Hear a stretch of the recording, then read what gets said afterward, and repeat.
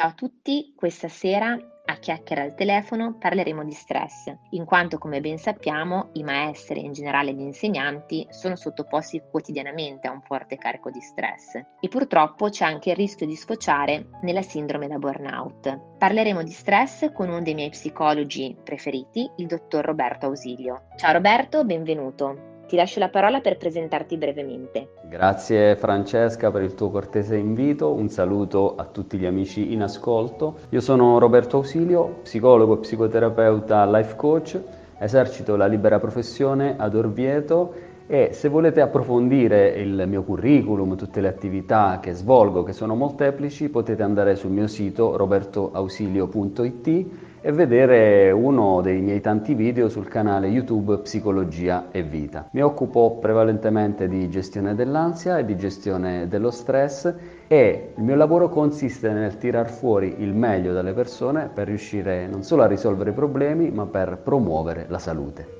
Grazie Roberto, mi ha colpito molto la frase tirare fuori il meglio dalle persone. In un certo senso anche le insegnanti hanno il compito, a mio avviso, di tirar fuori il meglio da ogni bambino, permettendo ad ogni alunno di esprimersi secondo le proprie possibilità e cercando di aiutare ogni alunno a sviluppare le proprie potenzialità. Per fare questo penso sia necessario essere serene, consapevoli, presenti e soprattutto essere in grado di gestire le situazioni stressanti. Spesso però non conosciamo gli strumenti per gestire lo stress. Mi piacerebbe avere da te qualche consiglio in merito. Benissimo, benissimo Francesca. Allora, facciamo prima un passo indietro e diciamo due parole su che cos'è lo stress. Spesso a questa parola sono associate, diciamo, considerazioni nefaste oppure qualcosa che sicuramente ci fa male. In parte è vero, perché le pressioni che ci arrivano dall'esterno, se non le riusciamo a gestire, possono atterrirci e creare tantissimi sintomi psicosomatici. Però è anche vero, come io dico, che non tutto lo stress viene per nuocere, perché sappiamo che dobbiamo distinguere sicuramente almeno due macro categorie, e cioè quello che prima si chiamava distress, e cioè lo stress negativo, e che io sto chiamando ultimamente red stress, cioè stress rosso, stress che fa ammalare, e distinguerlo da quello che si chiamava eustress, quello che io chiamo green stress, cioè lo stress verde, lo stress che ti dà l'ok, il via per andare verso i tuoi obiettivi. Ecco, il nostro programma Green Stress che abbiamo sviluppato serve proprio per trasformare il red stress in green stress e quindi con tutta una serie di espedienti e di strategie andiamo a fare questo lavoro. Quindi per quanto riguarda i suggerimenti che posso dare, possiamo proprio prendere l'acronimo GREEN del metodo Green Stress e andarli a vedere a uno che cosa significano e corrispondono a 5 macro pilastri che secondo il mio metodo vanno ad aiutarci a trasformare, come si diceva, il red stress in green stress e a mettere le ali alle nostre performance, che possono essere performance professionali, ma anche aiutarci a vivere la nostra vita in maniera più serena, più calma, più rilassata. Vediamoli insieme. La G sta per goal setting. Se ci fai caso, tutti i nostri problemi relativi allo stress derivano dal non avere ben chiari i nostri obiettivi.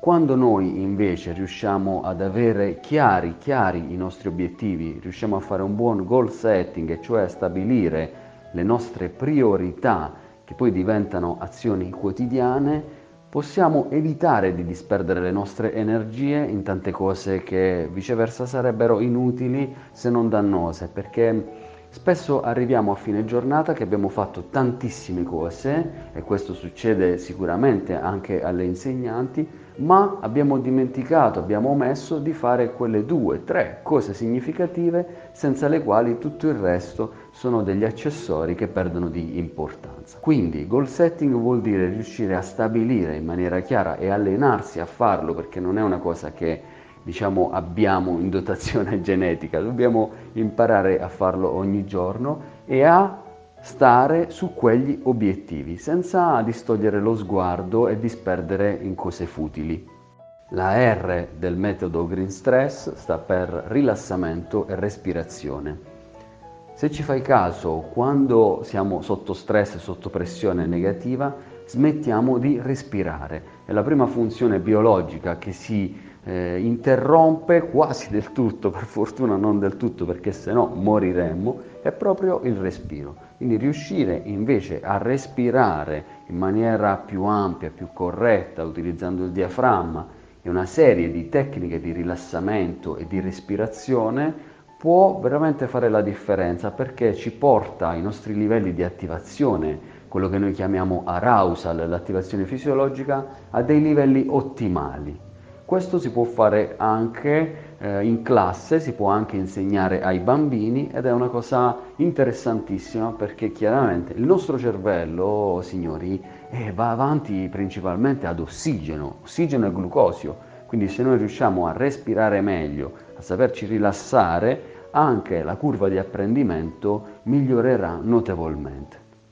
La E del metodo Green Stress sta per elaborazione della storia personale, perché ho visto tanta gente che nonostante utilizzava tutte le tecniche che sono comunemente usate, dallo yoga al tai chi, alle vacanze alle Maldive, non riusciva in realtà a superare lo stress. Perché?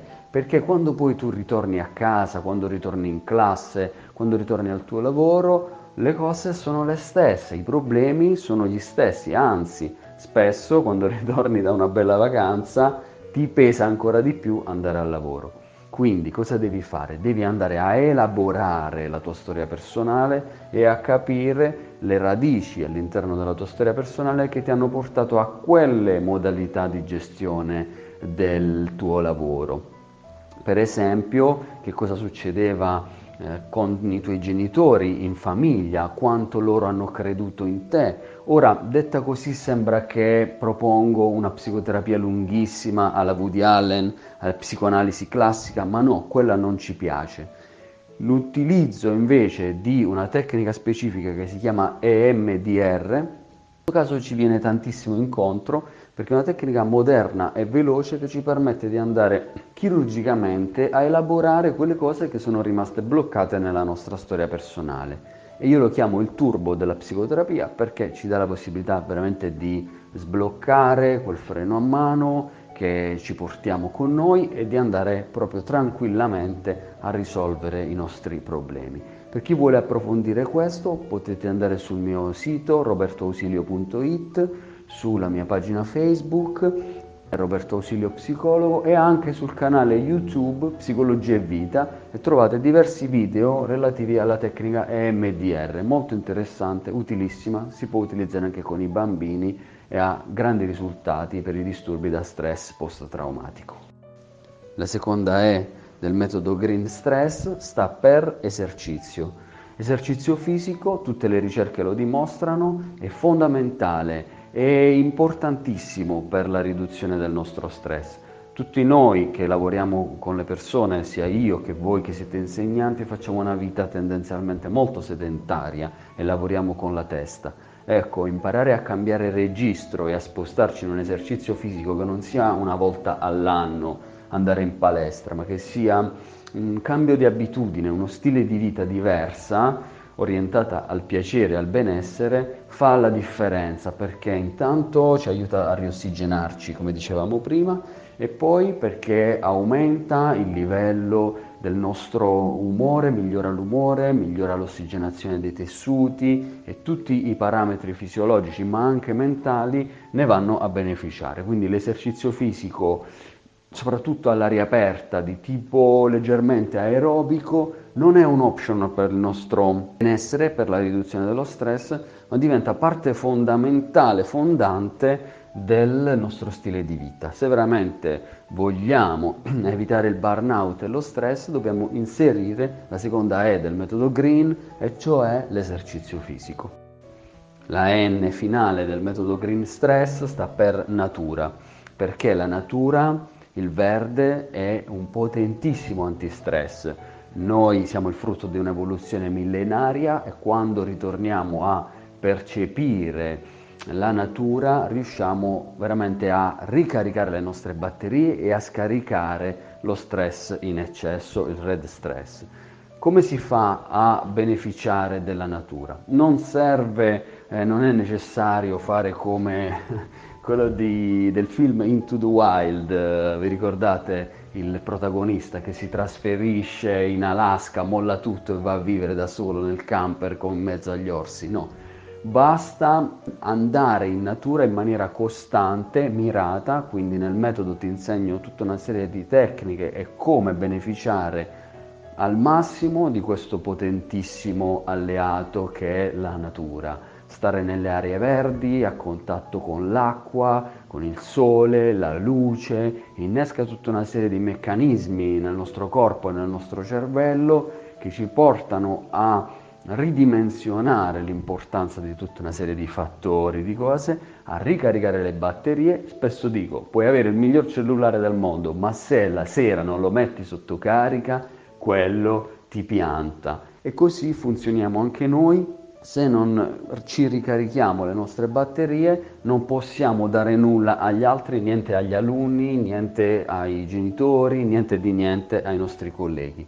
Quindi è fondamentale riuscire ad adottare queste 5 strategie che io propongo nel metodo Green Stress, ed è un metodo potente, eccezionale, che ti aiuta tantissimo a essere più produttivo, a essere più centrato e a riuscire veramente a stressarti molto molto molto di meno e ad avere paradossalmente più risultati.